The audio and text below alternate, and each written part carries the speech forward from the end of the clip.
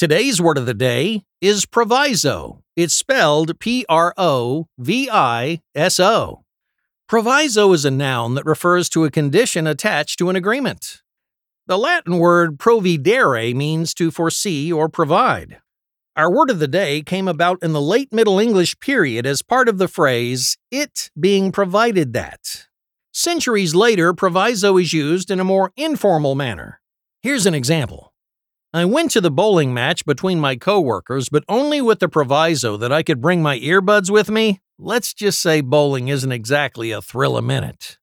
Proviso is spelled Proviso.